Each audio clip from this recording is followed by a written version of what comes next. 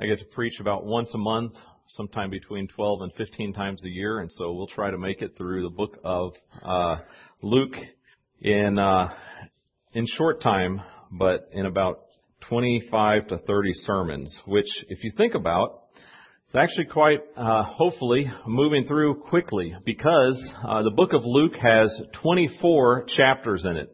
And I want to preach through Luke, and then eventually one day through Acts. The two of those combine, Luke's message, really, both of these combined, make up over 25, actually 27% of the New Testament.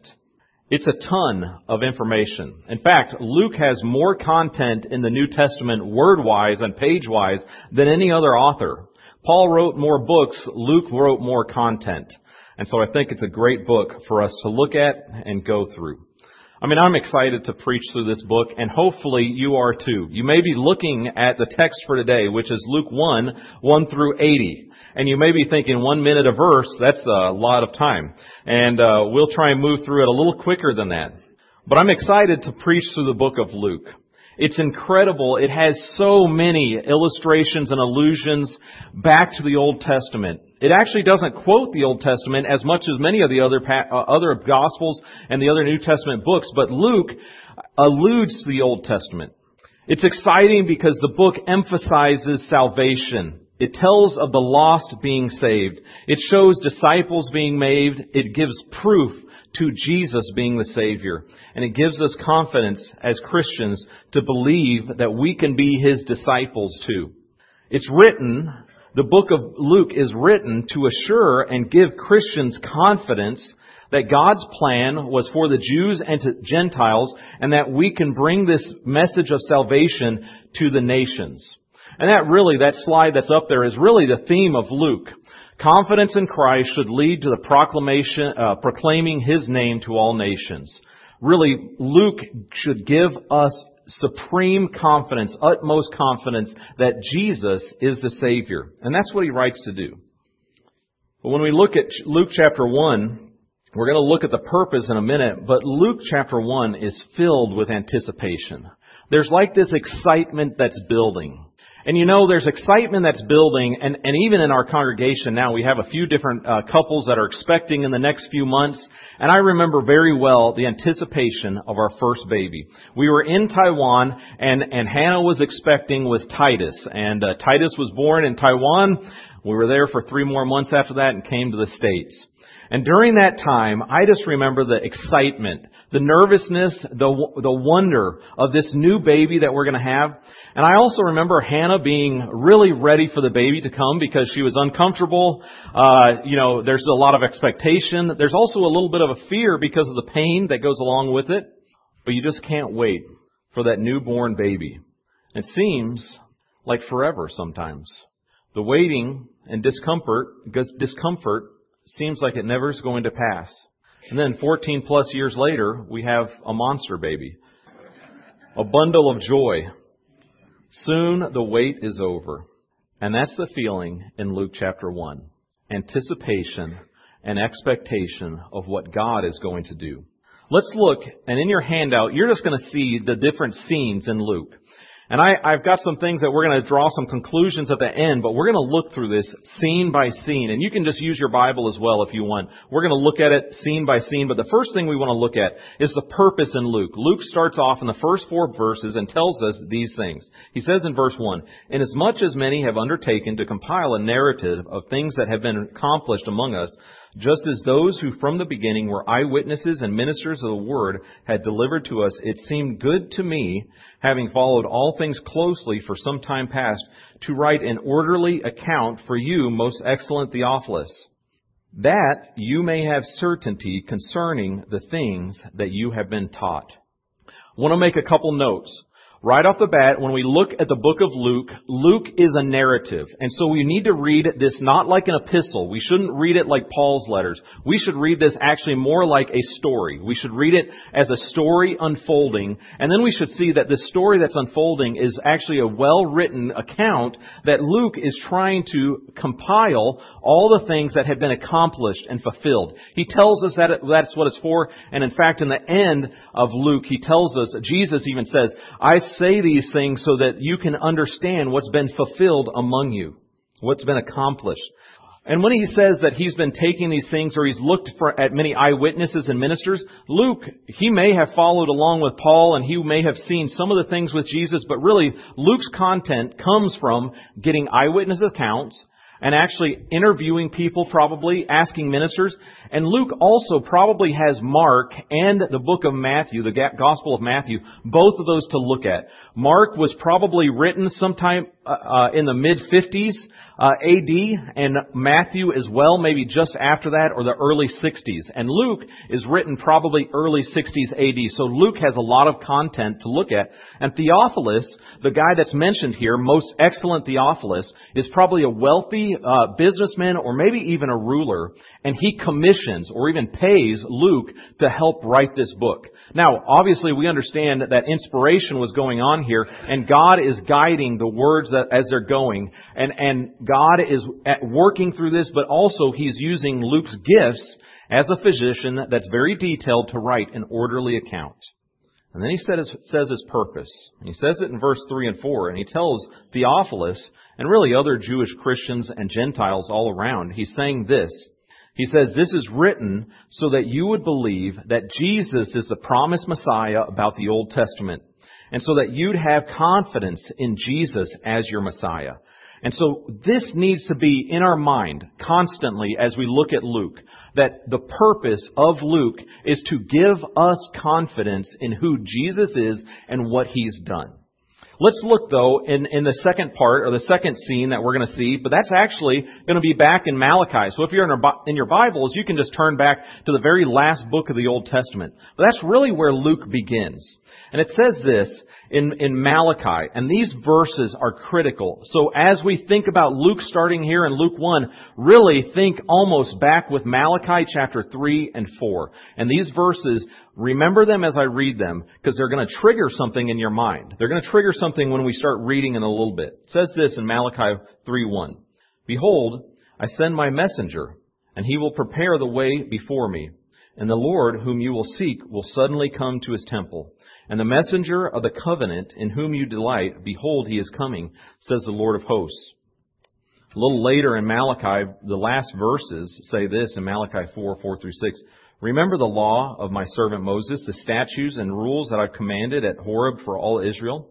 Behold, I will send you Elijah the prophet before the great and awesome day of the Lord comes, and he will turn the hearts of the fathers to their children, and the hearts of children to their fathers, lest I come and strike the land with a decree of utter destruction.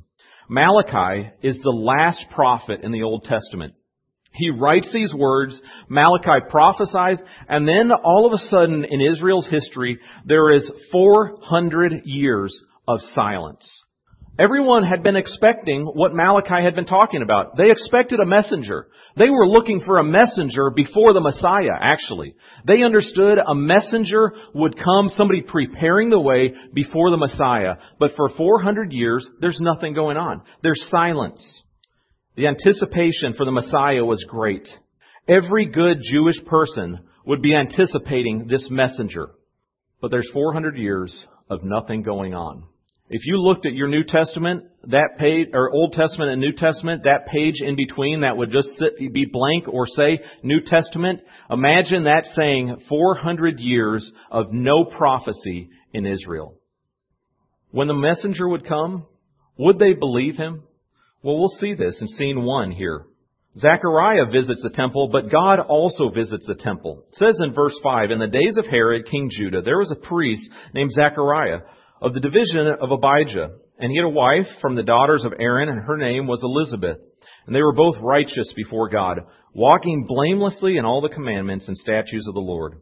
But they had no child, because Elizabeth was barren, and both were advanced in year. Time now comes in Israel where Herod is the ruler. And Herod is an awful ruler. In fact, some commentators believe Herod's kingdom here, or his rule over Israel, is almost as bad as the time when Israel was in Egypt. And you know how awful that time was. And some people would say it's not quite as bad, but it's a very awful time. And so there's an expectation, a hope, that there's some way for them to get out from under this rule of Herod and those around. But during this terrible time, God works through two people, and they're mentioned here, Zechariah and Elizabeth. And we should hear them that they have connections to the temple. And if you remember in Malachi, it said, the Lord, this messenger, and the Lord's going to come to the temple. The temple is always something in the Old Testament that's where God's presence is. And so we should be expecting God to come into the temple. And so when we look at the Messiah story, we sometimes think of Jesus coming in Luke chapter 2. Really, we should actually just say, no, Luke chapter 1 is where we see Jesus coming, and it's in the temple here. Elizabeth and Aaron. Unfortunately, there's a problem in this story. And the story begins with one that's familiar in Israel's history. The end of that verse says in verse 7 that Elizabeth was barren and they were advanced in years.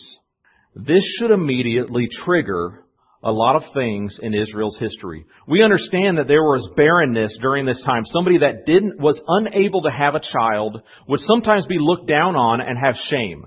There was just disappointment because there was no one to pass on that line. And there was a hope for the future that wasn't there. And so barrenness is in this story. And we should immediately, when we think of this, we should remember back and think like any good Jew would during this time. When they read this story of Luke and he's trying to prove to them that Jesus is the Messiah, they should immediately hear and read, oh, a barren woman that's older, that can't have a child? This brings to mind Abraham and Sarah in Genesis 18. We should also remember Rebecca and Rachel, Samson's mom in Judges 13, and Hannah in Samuel 1. All of these women were barren. And all of these women would pray to God and eventually give birth to heroes in Israel's history that were linked to covenant fulfillment. And so immediately when we read this, we should be thinking, God is doing something. God is starting to work. So just the words of a barren woman should make us start to think, God's doing something. And when they're reading this, they would understand that. So let's look in verse 8. What's God doing? Now, while he was praying as a priest, this is Zechariah, when he was praying as a priest before God, when his division was serving as a priest before God, when his division was on duty, according to the custom of the priesthood, he was chosen by lot to enter the temple of the Lord and burn incense. And the whole multitude of people were praying outside at the hour of incense. And there appeared to him an angel of the Lord standing on the right side of the altar of incense. And Zechariah was troubled when he saw him, and fear fell upon him. But the angel said to him, Do not be afraid, Zechariah, for your prayer has been heard, and your wife Elizabeth will bear you a son. And you shall call his name John. And you will have joy and gladness, and many will rejoice at his birth, for he will be great before the Lord, and he must not drink wine or strong drink, and he will be filled with the Holy Spirit, even from his mother's womb. He will turn many of the children of Israel to the Lord their God, and he will go before him in the spirit and power of Elijah, to turn the hearts of the fathers of the children, and the disobedient to the wisdom of the just, and to make ready for the Lord a people prepared. And immediately when we read this, we should be thinking, I just heard some of that in Malachi. You should just be thinking, God's doing something. And Zechariah, he's serving the Lord. He's in the temple. He's doing what he's supposed to. He had been chosen for this time. He's in a place just before the Holy of Holies, and he's working and serving the Lord. And an angel appears to him, and obviously he's terrified. Just like pretty much every other account in the Bible, he's terrified. Everybody else sees an angel, they're terrified. If you saw an angel, you'd probably be terrified too. And he's terrified. He's wondering what's going on. And the angel says that Gabriel speaks to him. And we see God is beginning to work. He's heard God has heard the prayers, and this angel is telling Zechariah that he's going to have a child. That his wife is actually going to bear a child. And his name is John. Now remember, in the Old Testament, anytime the angel names a child, like Isaac, it's critically important to the covenant of Israel and what's going on. And so this is critically important. And John starts to John will be set apart just like a Nazirite. If you remember, Samuel was prayed for by Hannah. Hannah for years didn't have a baby. And she prays and prays and prays. And finally, she has a baby. And that baby is set apart, just like John's going to be set apart. But John is going to be set apart for a different purpose. John's purpose is set apart to be the messenger that goes before the Lord, the one that's going to prepare the way of the Lord. In verse 17 should have been like an alarm bell going off in your head, like the siren that goes off when you go into the building and the alarm's going off, or your car siren going off. It should be like, man, I just heard this. God is working. All of a sudden, this is being fulfilled. And Zechariah should have known that too. I mean, he was a godly man, righteous, blameless, working in the temple. If he knew the Word of God, he should have known the Word of God just as well as anybody else. But listen to Zechariah's response. It says in verse 18, Zechariah said to the angel, "How shall I know this? For I'm an old man, and my wife is advanced in years." And the angel answered him, "I'm Gabriel. I stand in the presence of God. And I was sent to speak to you and bring to you this good news. Behold, you'll be silent and unable to speak until the day that these things take place, because you did not believe my words, which will be fulfilled in their time." And the people were waiting for Zechariah, and they were wondering at his delay. And when he came out, he was unable to speak to them, and they realized that he'd seen a vision. And he kept making signs to them and remained mute. And when his time of service was ended, he went to his home. And after these days, his wife Elizabeth conceived.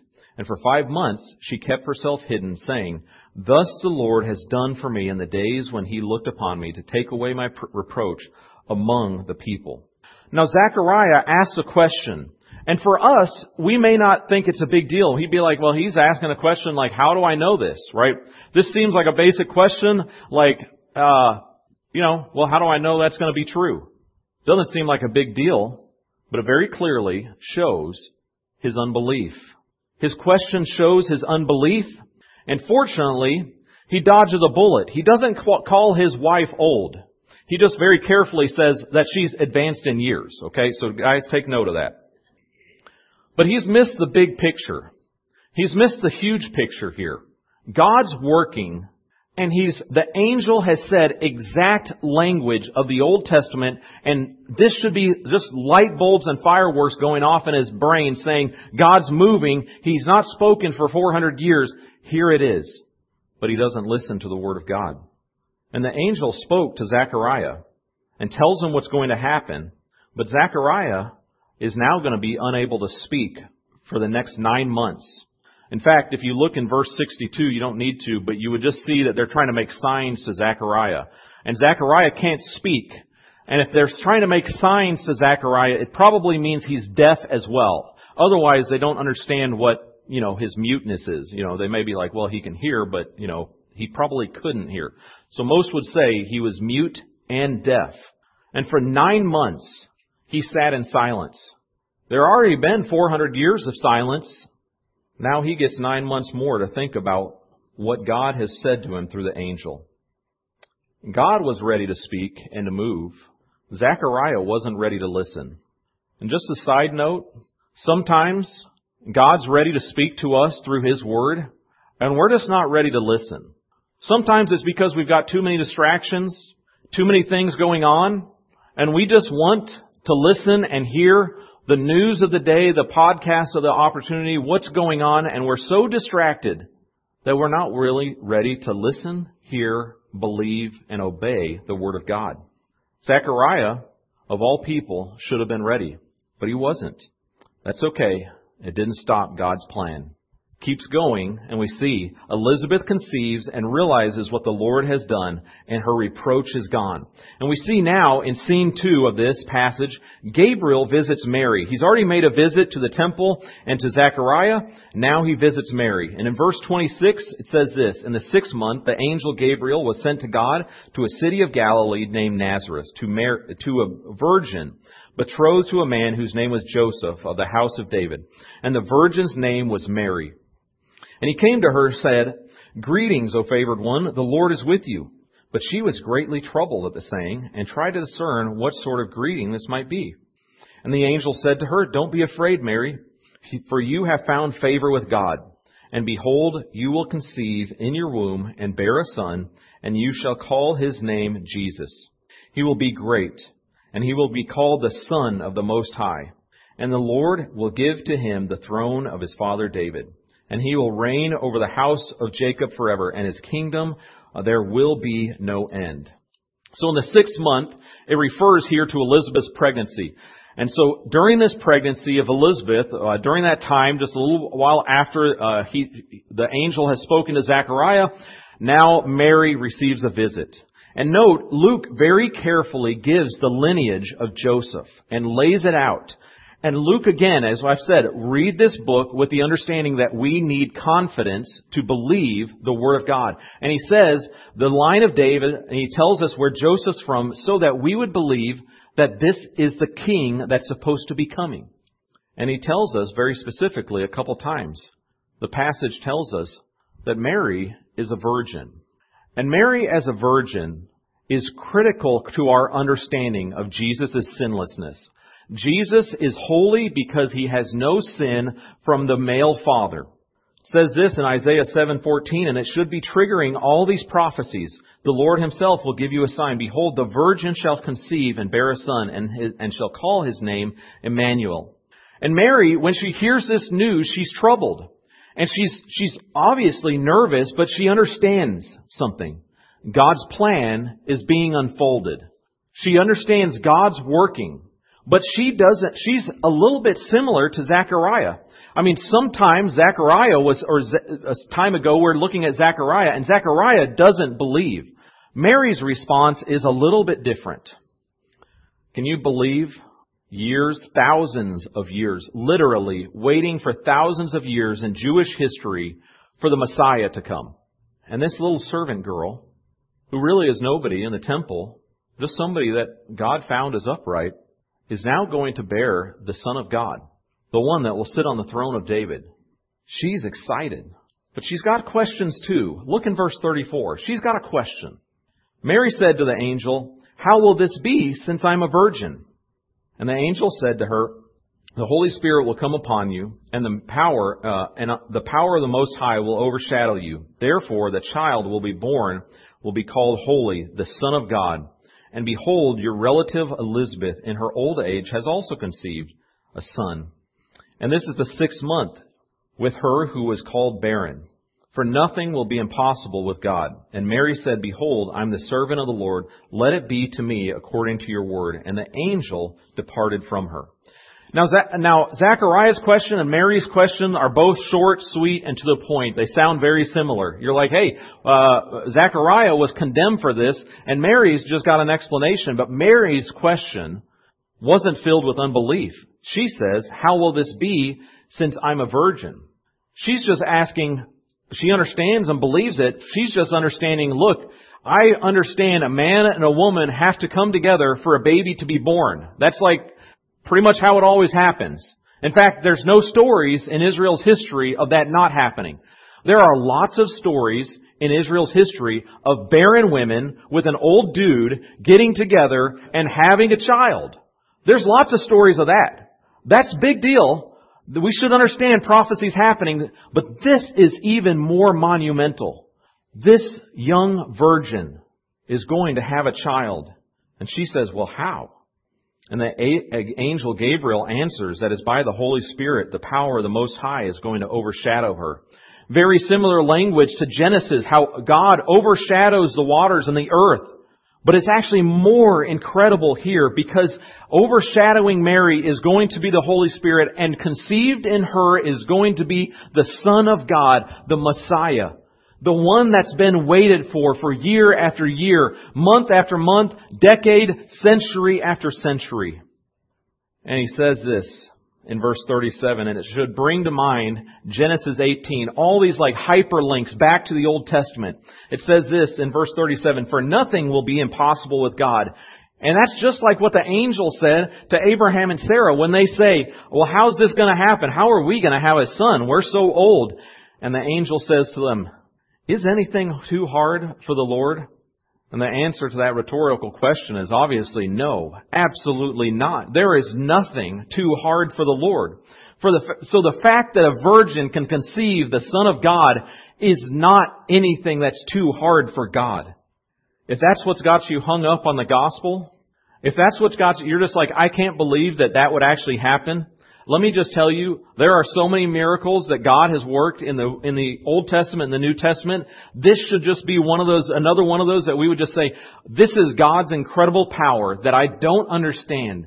And when you try and understand every single thing that's going to happen and how He does every little minute detail, your brain's going to explode. Because we don't know. We're not supernatural. God is.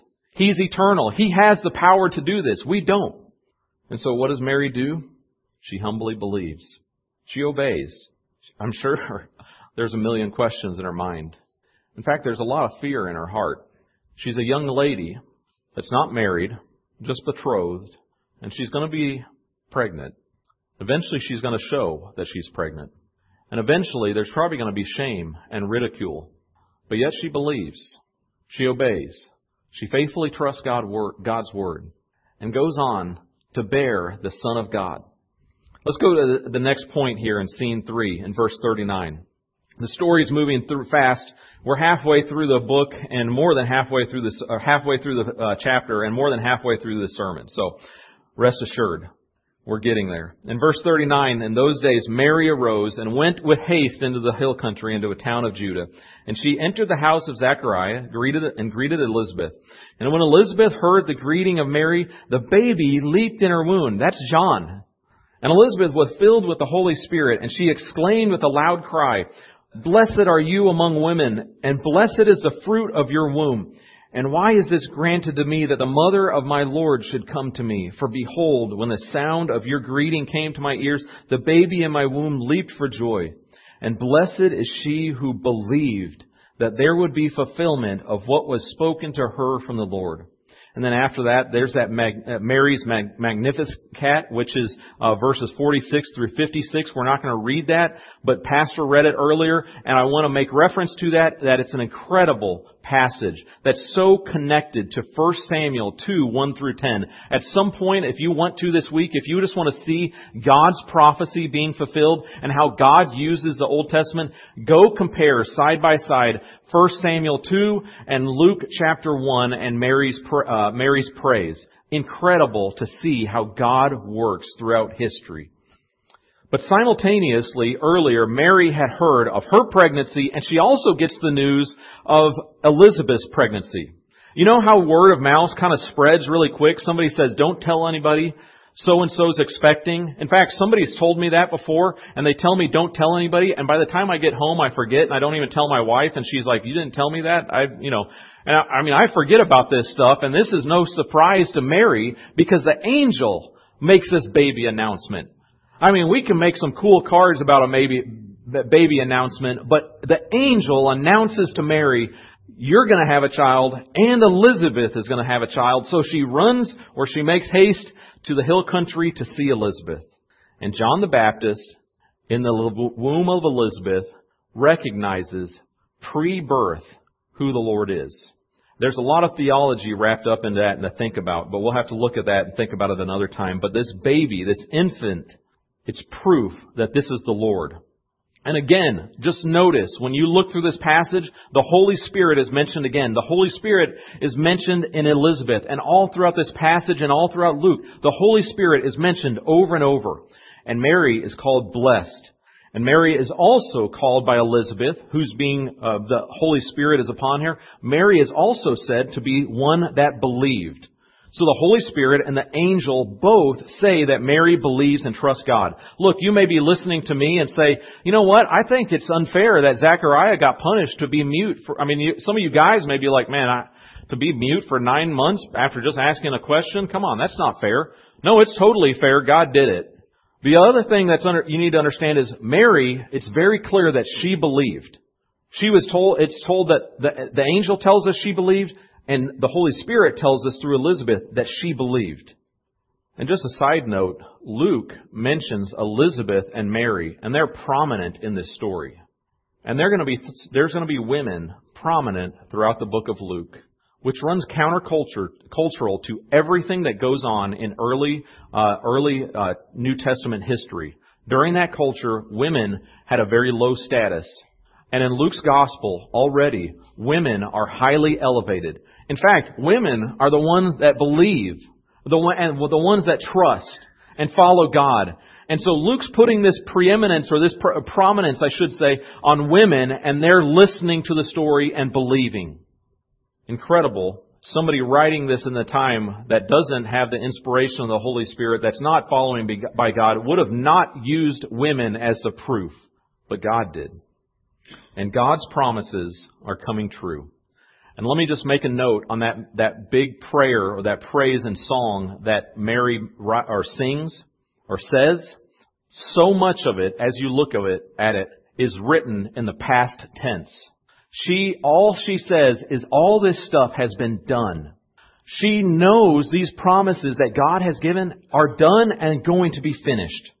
God's promises, listen, God's promises are as good as done from the moment He says them. From the moment that God says His promises, those promises are as good as done. He never breaks His promises. So let's finish up and look here towards the end. The last scene, the Holy Spirit visiting Zechariah. It says in verse 57, "Now the time came for Elizabeth to give birth, and she bore a son, and her neighbors and relatives heard that the Lord had shown great mercy to her, and they rejoiced with her. And on the 8th day they came to circumcise the child, and they would have called him Zechariah after his father. But his mother answered, 'No, he shall be called John.'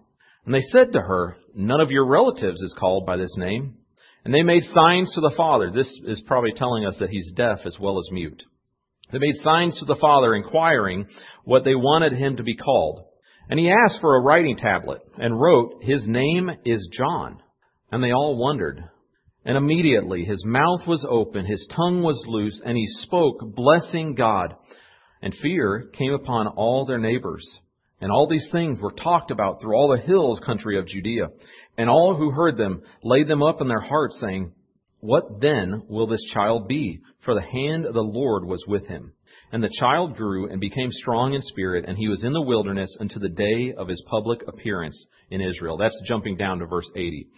We see Zechariah's prophecy there, 67 to 79, and as Pastor read that earlier, we're not going to go through and look at all that. I would love to go back, and hopefully one day we'll go back and preach through both the songs and the prophecy here, because they're so filled with so much detail of what's going to happen and what has happened. But I just want to look at this overview story. Sometime Mary, Elizabeth, goes home and leaves Elizabeth. And this baby is going to be circumcised on the 8th day. Now this is critical. I mean, we may think of it just as a procedure today or whatever, but this was critical for the baby because it was going to identify him with covenant Israel. This was going to make him part of covenant Israel. This would help us understand where he is in the society. We also see that this happens on the 8th day. He's going to be named. Now, not every child was named on the 8th day. Sometimes the child was named on the first day. We have some example of that. But we see that this is a special time. And his name would have usually been Zechariah, named something after the father. But instead, Elizabeth says his name is John. And the neighbors, I mean, they're all around. I mean, this is an event. I mean, this is a big deal because it's a ceremonial thing in Israel. You may think that no neighbors should come around for the circumcision of a baby, but this is a big deal for everybody. This is different than our society. This is what's happening, and all these people are here, and this is critical to the story. Understand that them being there is critical because they're here, and when they hear the name John, they're stunned. They're like, why? And they ask the dad, they're like, hey, they start making signs somehow. I mean, I would have loved to see this. Like, hey, what do you have to say, Zechariah? You can't hear what she said, but she said something incredulous. And he gets a writing tablet, the earliest iPad or whatever it was, and he writes the name John. And immediately, he's able to speak. Immediately, he is able to start praising God. He starts giving blessing to God.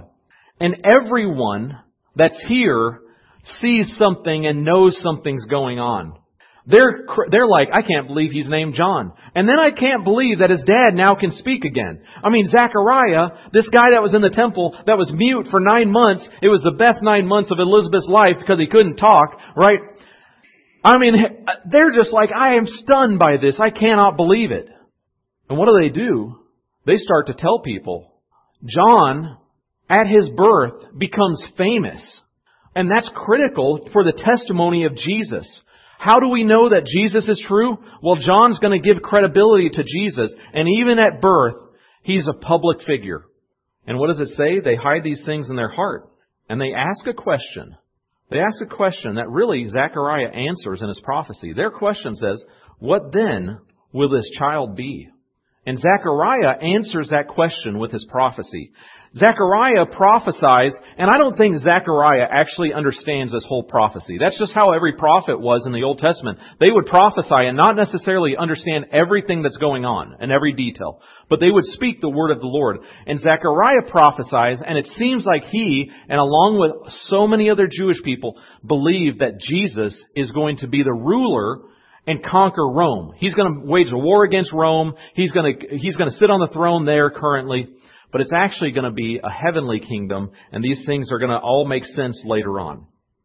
But he predicts in his prophecy that John's ministry is going to be one that precedes the Lord and brings salvation. John's ministry is going to preach repentance, and people are going to turn to God for forgiveness and mercy. This is what Malachi said was going to happen. This is what the Old Testament said was going to happen, and it's happening. It's happening. These people in Judea, in the hill country, they may be like, I don't know what's happening, but something's happening. God's starting to move. And this chapter finishes in verse 80. And John is in the wilderness. And he's getting ready. And he's going to prepare and be the front runner or forerunner of Jesus. And if you think in the Old Testament, this is just another time that Jesus, or the Word of God ties these things together. Didn't so many times Israel come out of the wilderness to have a wonderful time of God's promise? And out of the wilderness here is there's going to be this prophet John that's pronouncing that the Lord is coming. And out of the wilderness, we're going to see the Messiah. Out of the wilderness, we're going to see this promised Savior that takes away the sins of the world. Isn't God good? And all this credibility starts to stack up. This is John's resume. And this is Jesus' resume getting started. And if you're writing your resume, what qualifications do you have? Well, John's starting to check all the boxes for the Old Testament, and he's got the resume to be the messenger. And Jesus is going to have the resume to be the Messiah. Let me highlight a couple things, and we're done. Let me think first and make some application with Zechariah's response and Mary's response. Zechariah, despite everything he knew, all of his training, wasn't ready to hear and believe. It wasn't that he was a bad guy. He's a believer. He's righteous. He's blameless. He's obedient. When God speaks to them, though, he doesn't listen. 400 years of silence wasn't enough. He's going to have 9 months more. And God is starting to fulfill those prophecies. The last thing Zechariah says is this, that his wife is advanced in years. I bet that was real fulfilling for 9 months. 9 months he had to think about what the angel said to him. He probably had to sit there and think, why didn't I believe? I know what God has said. Why wouldn't I believe? Why wouldn't I obey? And it's like us. I know what God says. I know it. I know it. I have no doubt on what God says. But I don't believe it. And I often don't obey it. But Mary, on the other hand, immediately hears it. She's willing to listen. She believes and obeys. She didn't know how it would happen, but she trusts God. Which one of these people do you often identify with? Often, I'm like Zechariah. God, I know what you said. I'm just not sure that it's actually true. And I may not say that out loud because I'm going to say I believe God's word. But a lot of times, my actions prove that I don't. My actions prove that I don't trust that God is better than the sinful desires that I may have. I don't trust that God is actually going to make a way. What are the things that you're involved in? All kinds of religious activities. All kinds of hearing the word, but not actually listening and obeying it. Be like Mary. Listen to the word, receive it. You may not understand how God's going to fulfill it in your life, but obey God. Trust Him. You may be going through difficult times or making decisions for college, for life, for jobs. And be like, I don't know what to do, but I'm going to believe God and I'm going to trust Him. You may be thinking God's calling you in your life to even preach the Word of God, to go out and follow Him. You'd be like, God can't be calling me to do that. I don't think I can. I don't want to. That sounds scary. And God may be moving in your life to do something and you know it's true, but you don't want to obey. He may be saying, share Christ with a coworker. Share the gospel with a friend or family member. And you're like, no, they won't believe. I don't think they'll trust. That's an impossible case. That right there is no way. We had a picture, I think, I don't know if John has it up there. Maybe he put it up on the screen, but there was a picture of one of the young men. He got baptized today. This is one of the young men was on my team in Germany. I mean, God works. I mean, there's kids that I think there's no way. I mean, I think his brother is an atheist.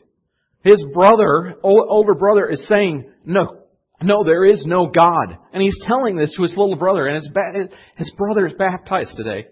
God works. Why don't we trust Him? Why are we like Zechariah? That's like, how's that going to happen? I'm not believing that. I don't think I can do it. Believe, obey, repeat. Believe, obey, repeat. Believe, obey, repeat until death. Second, we can believe Jesus because of what's written here by John the Baptist, or by Luke about John the Baptist. Really, John the Baptist is the most prominent person in the story in chapter 1. There's all kinds of other people, but what Luke is writing is telling us John is the central figure. This is the guy. Pay attention because he has the resume to tell us who Jesus is. And let me just ask you this question. If you are somebody here that does not believe in Jesus Christ as a Savior, that you've not trusted Him as forgiveness of sins, why not? John gives everything we need. We see John is like this proof guy. He's the messenger. He's checking off all the boxes. And we're going to see through the book of Luke, Jesus is the Savior. And you may be thinking, I don't know if I want to trust Christ because that would mean I would have to give up all these things. I don't know if I can believe Him because following Him might mean my life changes. My family might reject me. It might be frustrating because I would have to change everything. And let me just tell you, that is what belief is and trusting God. You follow Him and say, I believe You, Lord, that You can save me from my sins and save me for eternity. And I'm leaving everything else in Your hands because I trust You. If you don't believe John's witness, whose are you going to believe? And last, as I said earlier, God's promises, when He says them, are as good as done. It took a long time for the Messiah to arrive. Can you imagine the silence in Israel for 400 years? And years and years and years before this, they hear prophecy after prophecy of the Messiah, and they're like, we wanted this guy to be here already. Eve wanted Jesus to be there. She thought her first son was going to be the Messiah. Abraham and Sarah think Isaac may be the Messiah right away. It took a long time, but God fulfills His promises. Listen, we're waiting for the good day that the Lord returns. We're with Him. And it may seem like a long time. Christ left almost 2,000 years ago. And we sometimes may doubt and think, Jesus may have given up on us. Maybe this Word of God isn't true. But let me tell you, have supreme confidence.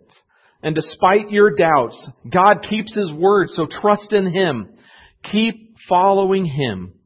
Despite your doubts, keep trusting God, because in His time, He will fulfill His word. So keep trusting Him.